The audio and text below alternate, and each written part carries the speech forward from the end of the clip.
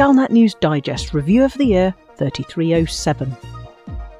The year 3307 was the year of the Admiral Vincent trial, of the Jupiter Division and of the Galactic Summit.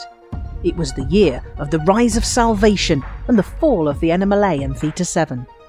We learned about the 200-year-old biochemicals company Azimuth, its impact on recent history, and about some truly horrific experiments.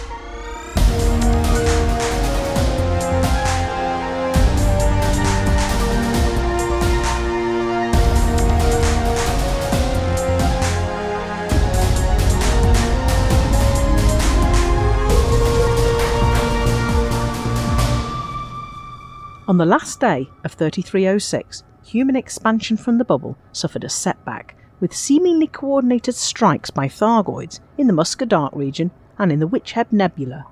Only a few months earlier, the ghost ship Adamastor had pointed the way to what might have been the earliest confirmed encounters with Thargoids, and this, in turn, led the Alliance to expand rapidly into the Musca-Dark region and the adjacent Coalsack Nebula to exploit the rich meta-alloy sources found there.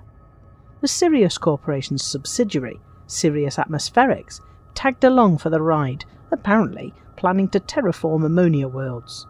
This plan seems to have been the trigger for the first Thargoid attack in 18 months.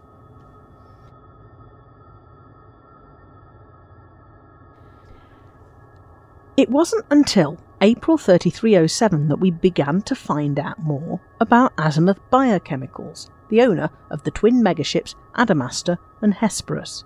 The Hesperus was discovered abandoned and being picked apart by the Scrivener's Dredger clan. Encrypted logs indicated an attempt by rival company Pharmasapien to take the Hesperus by force. A mysterious, self-proclaimed scientist calling themselves Salvation drove the investigation onwards, claiming that their discoveries would save all humanity. On the 12th of June, commanders working on a tip-off from Salvation discovered a crashed anaconda, the Proteus. This had been a tender to the Hesperus, and a small team of scientists had used it to escape from the megaship when Pharmasapien attacked. The planet the Proteus was discovered on was unique. It had both Thargoid and Guardian technology and appeared to be the site of an ancient battle. It remains the only planet in the galaxy with direct evidence of conflict between the alien species. The logs found on the Proteus revealed that Azimuth was secretly researching ways of using alien technology to create superweapons, and that the crew of the Proteus had, in fact, succeeded in creating just such a weapon 200 years before Aegis and then engineer Ram-Tah took their first steps towards integrating Guardian technology into anti-Xeno weapons. Now, had they not managed to kill everyone on board when this weapon malfunctioned, the course of history might have been very different. It appears that both the official anti-Xeno organisation Aegis and Salvation, about whom the Pilots Federation issued a stern warning, were trying to research this lost Guardian superweapon. Aegis had recently lost the megaship Alexandria, which was stuffed full of Guardian technology in mysterious circumstances, and both it and Salvation issued appeals for help in collecting new samples from the ancient battle site. Commanders decisively elected to help Salvation rather than Aegis, and it was this that helped shape the fortunes of these two entities for the rest of the year. Aegis was largely suspended to allow an inquiry into its inefficiency and mismanagement. Salvation, by contrast, was able on the 20th of September to test fire a prototype superweapon in the Cornsar system, a system that had been unexpectedly overrun by Thargoids. The Thargoids in that system were completely wiped out, either escaping or crashing. The response from the Thargoids seems to have been to invade even more systems, with the Pleiades being heavily targeted by Thargoids that proved harder to eliminate than any previous invasion. This gave Salvation an opportunity to strike again. On the 14th of December, when the Thargoids were eliminated from the Maya, Merope and Delphi systems. As the year draws to a close, it seems that the Thargoid threat is waning, but Salvation claims that they are preparing a solution to wipe out the Thargoid threat completely, sometime in 3308. Meanwhile, Professor Albert Tesreau, who'd recently resigned as head of research from Aegis, has been working with engineer Ramtar to reverse engineer Salvation's superweapon amid concerns that Salvation may be using unethical or dangerous technology against the Thargoids. At the end of August, the long-standing mystery of Hyford's cache in Colonia was finally solved, and the story behind it links into both the 200-year-old story of Azimuth biochemicals and the Guardian Thargoid battle, and the current work to develop a superweapon by Salvation. Commander Hyford had been employed in 3302 and 3303 to transport human test subjects to a secret research base called Oaken Point in HIP 26176. Project Seraph, which appears to have been run by a Professor Thomas Dorn for Azimuth Biochemicals 200 years after it was believed to have ceased to exist, had captured a Thargoid scout ship and was attempting to use cranial implants on human test subjects to allow them to fly the alien ship. Dozens of test subjects died in the process, and Dorn seems to have regarded them with as little compassion as he would lab rats. Dorn's aim was the same as Salvation's 4 years later, to wipe out the Thargoids once and for all. In Dorn's case, he would use the Thargoid technology against its creators. Some limited progress was made before the captured Thargoid scout stopped working. Azimuth's military wing, the Black Flight, based at Fort Ash in HIP 22460, attempted to capture another scout, but they were overtaken by events. In May 3303, Azimuth and the Black Flight were no longer able to conceal the gathering presence of Thargoids around the Pleiades, including much larger and more dangerous Thargoid interceptors, and the order was given to shut down the project and withdraw.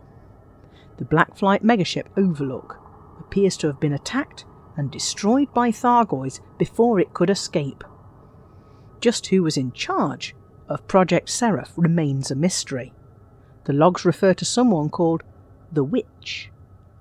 The whereabouts of Professor Thomas Dorn is also unknown, although his obsession for building a super weapon to use against the Thargoids may mean that in the intervening 4 years he has developed links with either Aegis or with Salvation.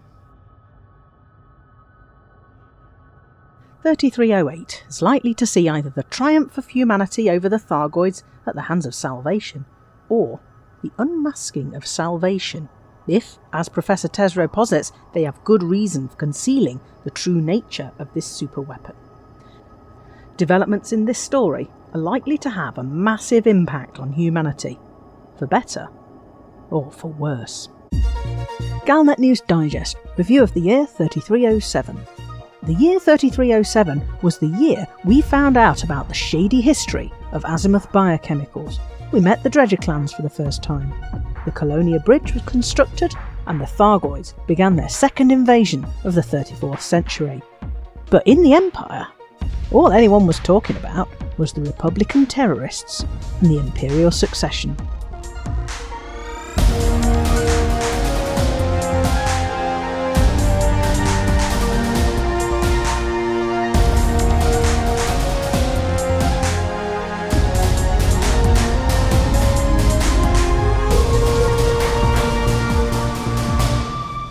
Until September 3306, no one in the Empire gave the liberal political fringe a second thought.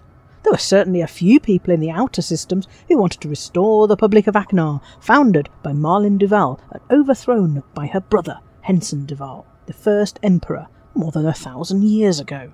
But they weren't important people, and their views weren't important.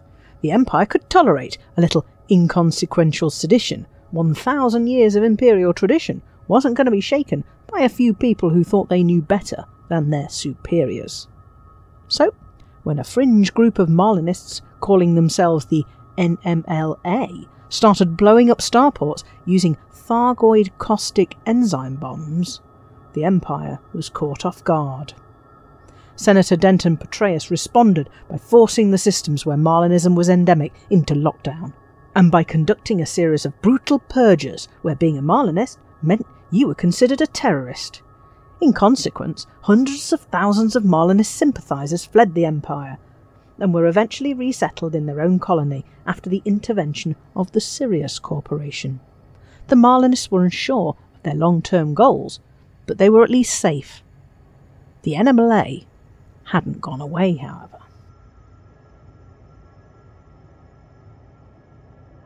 As 3307 began, the Empire was quietly confident it had the terrorists under control, and with good reason. They'd secretly detained the ringleaders of the terror campaign and were holding them in a secret and illegal interrogation camp outside Imperial borders. But at the end of February, a group of terrorists known to their captors as the Theta Group, led by Theta 7, somehow managed to escape. There is no doubt that they had outside help from someone high up in Imperial society. The logs left behind by the Imperial guards before they were brutally tortured and killed tell of an Imperial transport arriving full of guards dressed in Imperial uniforms who gunned down the guards at the Serene Harbour interrogation camp and who used high authority overrides to unlock the inmates. It remains unclear who in the Empire sponsored their escape, but the Landgrave of Madrid is a key suspect. While they were in prison, the Empire held all the cards, but somehow it allowed the terrorists to escape, to resume their bombing campaign.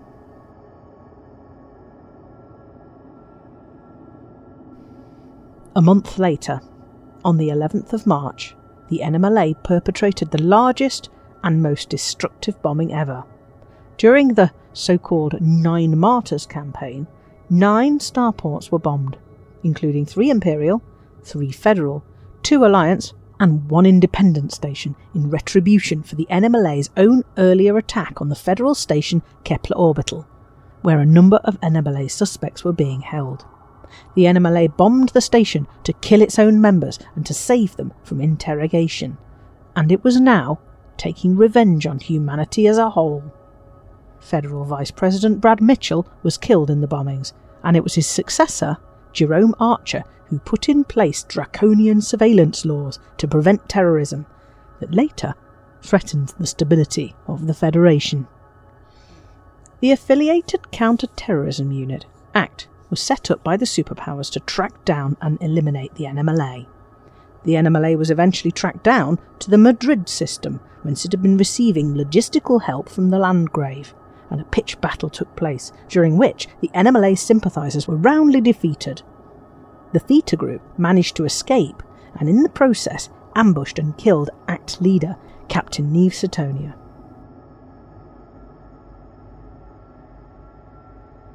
Not to be outdone in all this pointless killing, the Federation believed rumours that Hadrian Duval, leader of the isolationist Nova Imperium political group in the Paresa system within the Empire, might have been bankrolling the NMLA terrorists.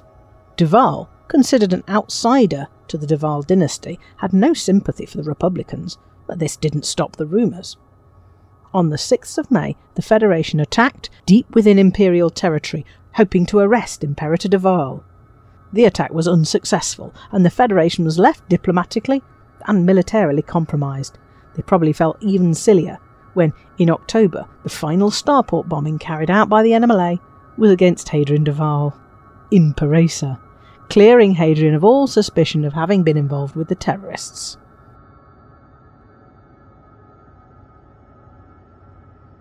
The last big hope for the NMLA was to persuade the Marlinist colonists to vote for the political wing of the NMLA. When the Marlinism Reformation Party under Minister Aaron White failed in July to get its candidate elected to the role of Marlinist consul, the retribution was swift and damaging.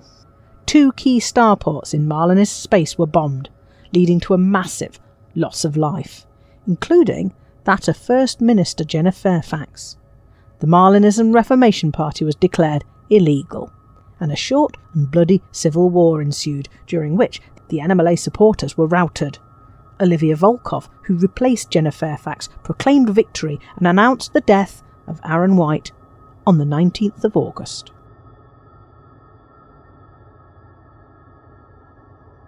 Unknown to the rest of the galaxy, the Theta Group had already gone into hiding following their failure in the Marlinist election. Theta 7 and his close circle were travelling incognito on a far god megaship, the Sacrosanct. Some believe that it was Theta 7 who persuaded the fatalist, pacifist doom cultist to build the megaship in the first place. The bombing of Parisa was carried out by NMLA members without assistance from the Theta Group.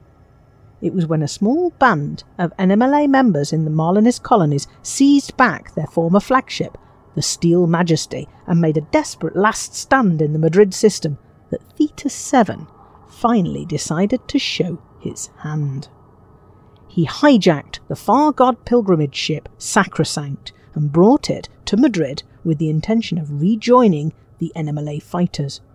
However, the firepower of the Epsilon Phonacis Empire group made it impossible for them to meet up, and when the Marines of Act boarded and retook the Steel Majesty, and after members of the Far God cult sabotaged their ship's hyperdrive, making escape impossible, Theta 7 chose to commit suicide, using his remaining caustic enzyme charges to destroy the Sacrosanct and everyone on board. The story of the NMLA appears to have come to an end. The story of the Marlinist colonies is only just beginning.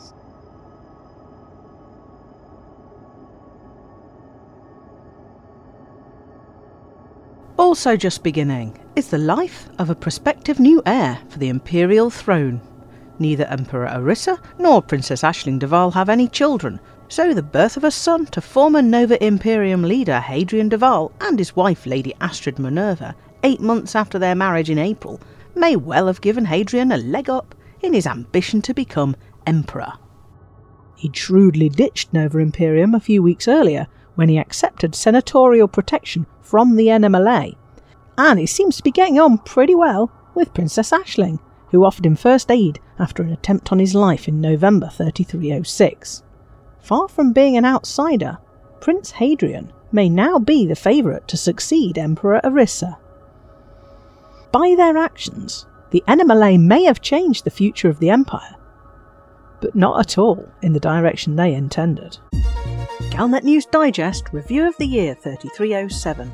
The biggest news stories of 3307 was Salvation and the NMLA. The Federation had its share of stories too.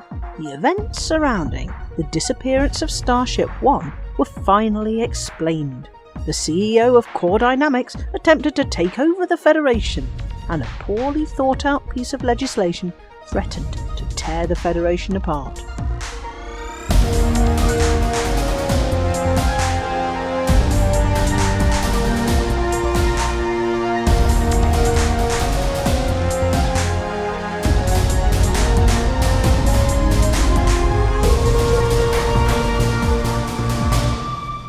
As 3307 began, Fleet Admiral Vincent stood trial for his part in the sabotage of Starship One and the attempted assassination of Federal President Jasmina Halsey back in May 3301.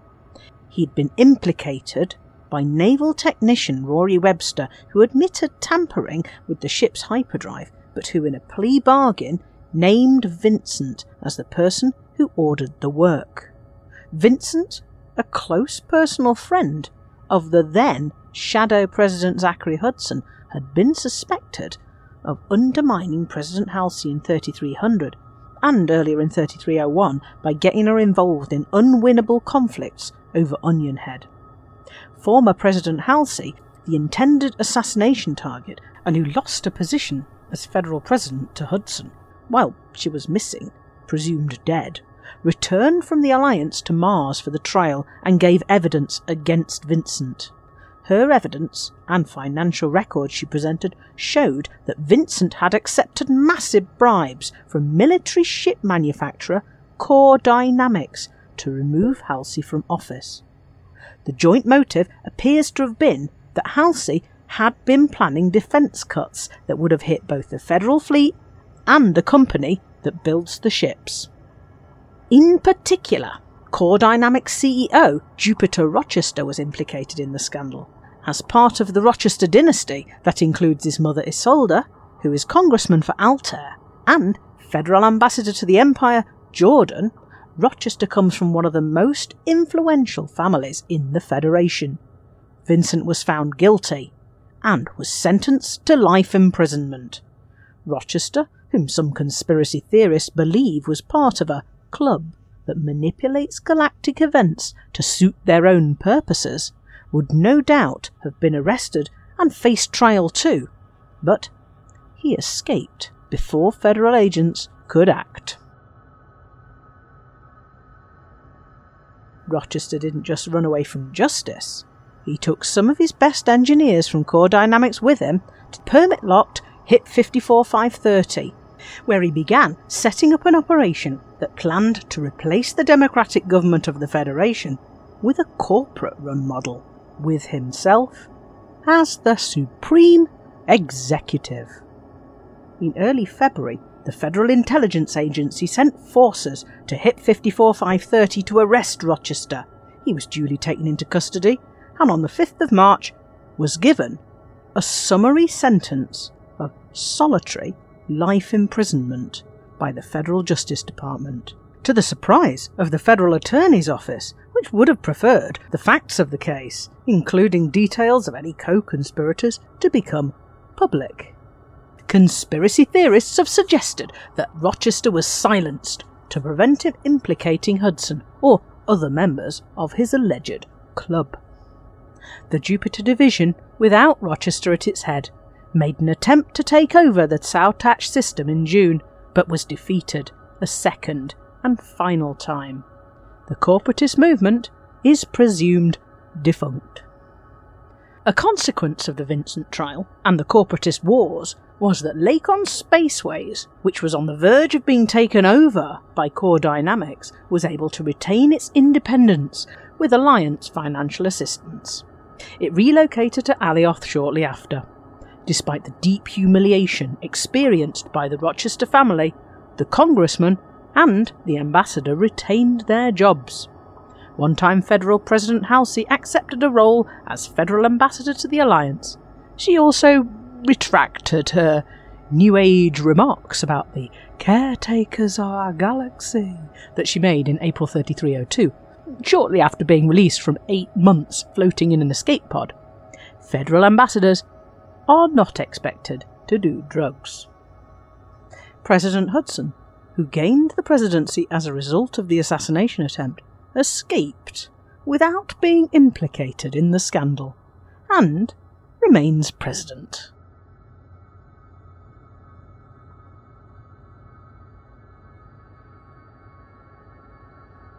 Following the NMLA 9 Martyrs bombing that killed his predecessor Brad Mitchell, the new Federal Vice President Jerome Archer took extreme action to try to prevent future terrorist attacks within federal space.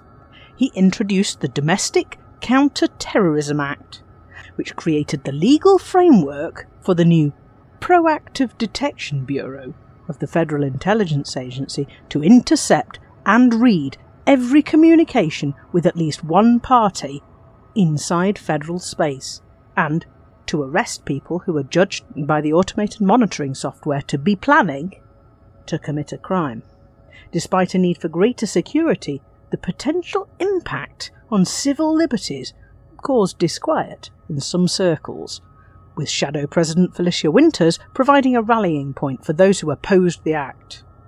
Rumours of students getting arrested for researching federal politics and history online did little to improve perceptions. Archer hailed increased arrest rates as proof of the act's effectiveness, while opponents noted that it was finding enemies in the Federation that didn't exist, and simultaneously completely failing to help track down the NMLA. A number of disaffected factions chose to leave the Federation as a result of the privacy implications of the Proactive Detection Bureau. There were also allegations that the PDB was treating secessionists, those who wanted their factions to leave the Federation, as criminals, and was having them arrested. The Federation later stepped up the pressure by actively, and entirely unsuccessfully, waging war on several of the factions that wanted to leave.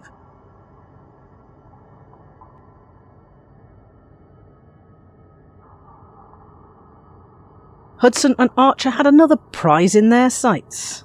Former Federal Admiral Yuri Grom. Delta Pavonis, which had previously been a federal system and which is now independent, had invited Grom and the Federation to discuss possible assistance that they might be able to offer the system. During diplomatic talks, a team of soldiers working directly for Hudson attempted to arrest Grom, whom the Federation regards as a traitor. The move plunged the system into a brief war, at the end of which Yuri Grom was free and the federal megaship had been taken over by the E.G. Union. The Federation's own diplomatic corps roundly condemned Hudson's actions. In the light of this fiasco, Hudson must have been delighted when several thousand domestic terrorists were conveniently discovered by the PDB during the course of the following week. It transpired that these were remnants of the Jupiter Division corporatist movement and may have posed an actual threat to the Federation. Demands for the repeal of the Domestic Counter-Terrorism Act continue, but it's no longer seen as a reason for factions to leave the Federation. To a large degree, the federal populace have become used to being snooped on, and the actual arrest of a small number of actual terrorists may have swung the balance of opinion towards retaining the PDB, for now at least. Galnet News Digest Review of the Year 3307. The Alliance was working away quietly during 3307, extending its influence diplomatically and expanding into areas with unique resources and xenological opponents. It continued its partnership with the Sirius Corporation, as did a rather unlikely newcomer to the diplomatic scene, Archon Delane, the Pirate King.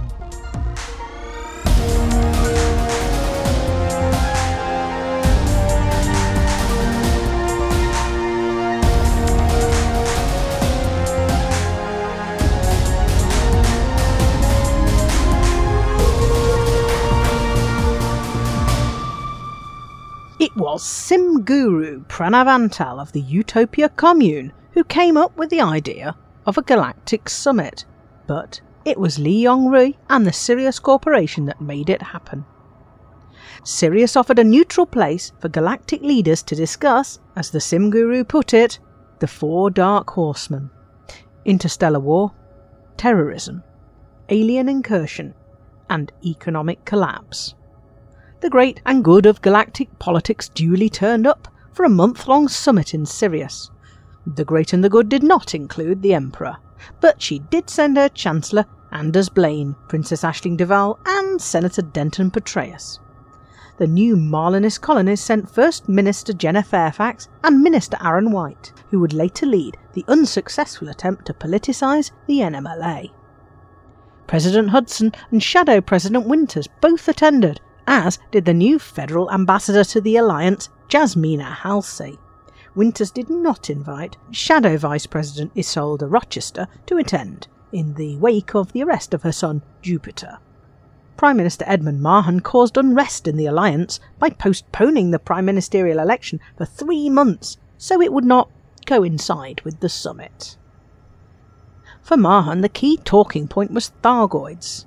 The Alliance, more than any of the powers, had expanded into areas rich in Thargoid barnacle sites in order to harvest the Thargoid meta-alloys, and the Alliance, more than any of the powers, was suffering attacks by Thargoids.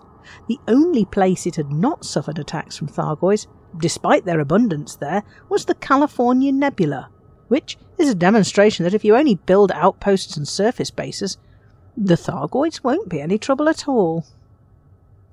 The most significant treaty signed at the summit was the Cornelius-Lasky Convention, by which the 3 superpowers agreed to share information about large-scale threats to civilization. Mahon hoped to build on this through his draft Sirius Treaty for increased cooperation against the Thargoid threat by revitalizing Aegis through proper funding. The treaty was never signed, following the abrupt ending to the summit a week earlier than planned. A surprise, and for some unwelcome visitor at the summit, was Archon Delane, head of the Kumo crew, widely believed to be a dread pirate and an all-round nasty piece of work. Some of the delegates' security details offered to dispose of Delane and his boarding party, only to be reminded by their host that all delegates were entitled to diplomatic immunity. Delane proclaimed that he wished to become a respected member of the trading community, and that he wanted to be known as King Kumo. The summit ended early because of the security crisis caused by the 9 Martyrs bombings on the 11th of March. However, both Mahan and Delane left the summit with the promise of closer cooperation with the Sirius Corporation. Sirius subsidiary, Sirius Atmospherics, had already assisted the Alliance expansion into the Muscadart region, but this was an opportunity for even further expansion. Archon Delane was first to benefit. Sirius assisted in building 5 new starports in locations as far apart as the California Nebula and Colonia. In each case, Sirius retained a presence in the newly commissioned stations, and there was at least a hint that the collaboration would go further. Early in July, a dredger owned and run by the Blue Viper Club turned up at one of the Kumo crew's new starports. They had developed a new wonder drug called Helix, and they wanted Delane to help them market it. Analysis of the drug showed that it was a new variant of the galaxy's narcotic of choice, Onion Head. This new easy-to-grow variant of Onion Head could be grown in specialised facilities in Anarchy systems around the galaxy, so it would not be a rare good. There were strong rumours that Sirius Logistics were behind the manufacture and distribution of this new drug, and that Delane was only the front man. But Sirius and the Kumo crew didn't get it all their own way. Once the Interstellar Health Organization had verified that Onion Head Gamma strain had genuine medicinal uses, Neo Medical Industries won the right to manufacture and distribute the drug for medicinal use from several industrial economies in Alliance space. Regardless of its reason for purchase, Onion Head Gamma strain remains illegal in the Federation, Empire, and in some Alliance systems. It is known to be used widely for recreational purposes, including by wealthy and influential people in Federal and Imperial society. Before the Alliance could benefit from Sirius's helping hand, Mahan had first to win that delayed prime ministerial election. His opponent, Councillor Nakato Kane, believed that the Alliance should concentrate on the well-being of its core systems and should abandon its expansion into Thargoid territory. Had she won the election, then the Alliance might have withdrawn from the outlying nebulae and from conflict with the Thargoids. But despite significant unrest in some Alliance systems caused by Mahan's questionable postponement of the election, members of the Alliance Assembly voted him in for a second term, the only serving Prime Minister ever to be re-elected. Apparently celebrating Mahan's victory, Sirius Corporation made a highly engineered, detailed surface scanner available for all to buy at human technology brokers across the galaxy. As with the pre-engineered frameshift drive that they financed at the end of February, Sirius may also have been courting the favour of independent commanders. Despite his electoral success, Mahan failed to get anything like enough financial backing from the market to build his 5 planned starports, receiving only just enough funding for one. So there was surprise when he announced the opening of 2 starports. Until, that is, it became apparent that Sirius Corporation hadn't just helped set up the second New Alliance starport, Prosperity Core. It had funded it entirely. In return, it benefited from a long-term presence at the starport. Mahan's opponents have suggested that the Prime Minister may have unfulfilled obligations to Sirius after this helping hand. Sirius may seem to be a generous benefactor to the Kumo crew and the Alliance, but it is also, slowly but surely, increasing its hold over the galaxy, and is close to becoming the 4th superpower. Galnet News Digest Review of the Year 3307. In the first 4 episodes of this review, we've talked about Azimuth Biochemicals and Salvation, about the Marlinist colonies and about the NMLA, about Admiral Vincent and Jupiter Rochester being locked away for attempting to assassinate President Halsey, and about the Sirius Corporation expanding its influence. In this final episode, we look at where the galaxy might be headed next year.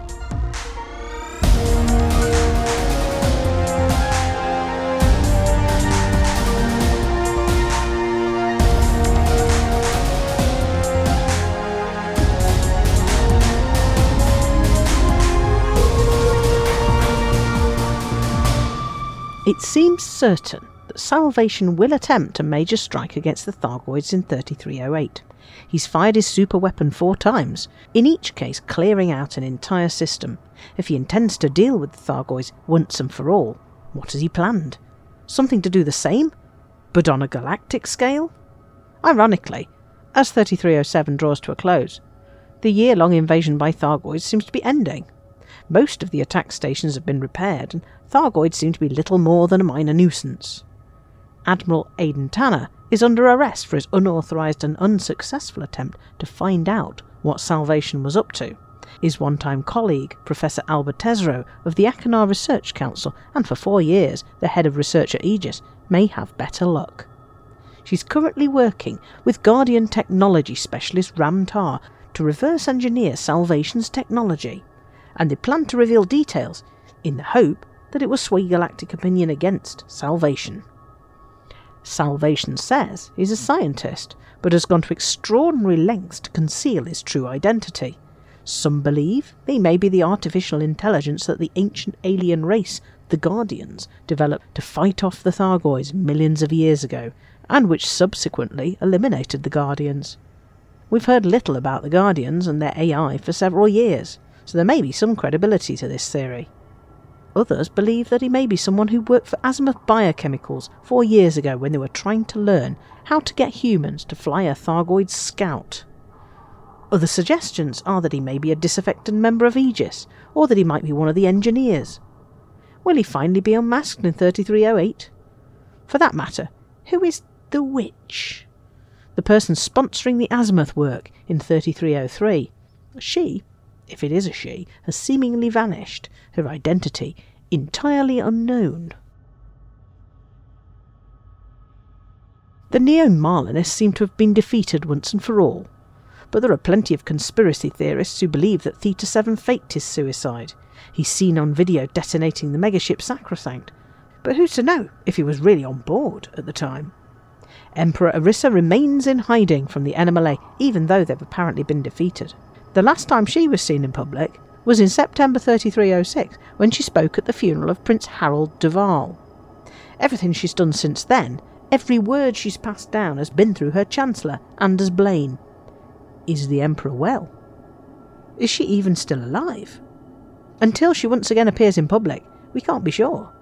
What we can be sure of is that should she die, then Hadrian Duval and his son Hector Mordanticus are likely to get a fair bit of support as her successor from the more traditional senators of the Empire. Their main competitor for the role, anti-slavery activist Princess Aisling, would be a bit of a problem as Emperor of a society built almost entirely on indentured labour. In other Imperial news, will the split between Senator Ximena Torval and Mustopoulos Mining have a lasting impact? Will the revivified corpse of the 130-year-old Torval be content with amassing even more wealth using her army of slaves and a broad commercial network? Or will she use a substantial military fleet to make her mark on the galaxy? She's one of the people least likely to support a future Emperor Aisling. For the Federation, will Fleet Admiral Vincent and ex-Core Dynamics CEO Jupiter Rochester, who are both being held in solitary confinement, Rochester, without even having had a fair trial, get to spill the beans on what they know? Or are they really being looked after by a cabal more powerful than even the Federation? Will Hudson's part in the assassination attempt on his predecessor ever become public? The campaign by Brewer Corporation to establish a chain of megaships along a route between the Bubble and Colonia was a huge success in 3307. Brewer hopes to build on this, making tritium more widely available at the megaships and establishing starports with shipyards and fleet management facilities along the route. This opens up the possibility of commanders being permanently based in these starports along the Colonia Bridge, living the frontier lifestyle, possibly thousands of light years from the next starport. This initiative, which is expected to start in less than 2 weeks, will also give commanders another chance to earn a range of pre-engineered frameshift drives that are better than anything Farseer or Martok will do for the ordinary commander. 3307 was the year we got to meet the Dredger clans for the first time. The Scriveners seem harmless enough. They've been wandering the galaxy collecting knowledge for more than 200 years. Knowledge that they're not willing to share. The Blue Viper Club, Archon Delane's new best friends, seem to be more piratical in nature, allegedly crushing and recycling manned and operational ships if they can. And the Phagos Dredger clan, which we only know about through legends and through the incomplete report of a soldier at Holloway Bioscience Research Facility 15, are believed to be cannibals, munching their way round the galaxy one victim at a time. Will we see these Dredger clans again? Or will we get to meet other, equally fascinating clans in 3308? During 3307, some commanders were granted permits to get out of their ships on a limited number of planets, away from the main population centres, to visit settlements and undertake missions on foot that often seem to involve shooting people. The people who do all this shooting have been heard to mention that it might be nice if some aliens chose to invade on foot, something that would give a little more variety in the choice of targets. Commanders more interested in exploration than killing get to wander around looking for vegetables and shooting these instead, using a special knowledge gun. All they've ever found so far have been things rooted to the spot. When will we get to see space rabbits? The two-seater Scorpion surface vehicle was the first new vessel of any kind made available to buy since probably the launch of fleet carriers, and only the second model of surface vehicle that can be carried around in ships.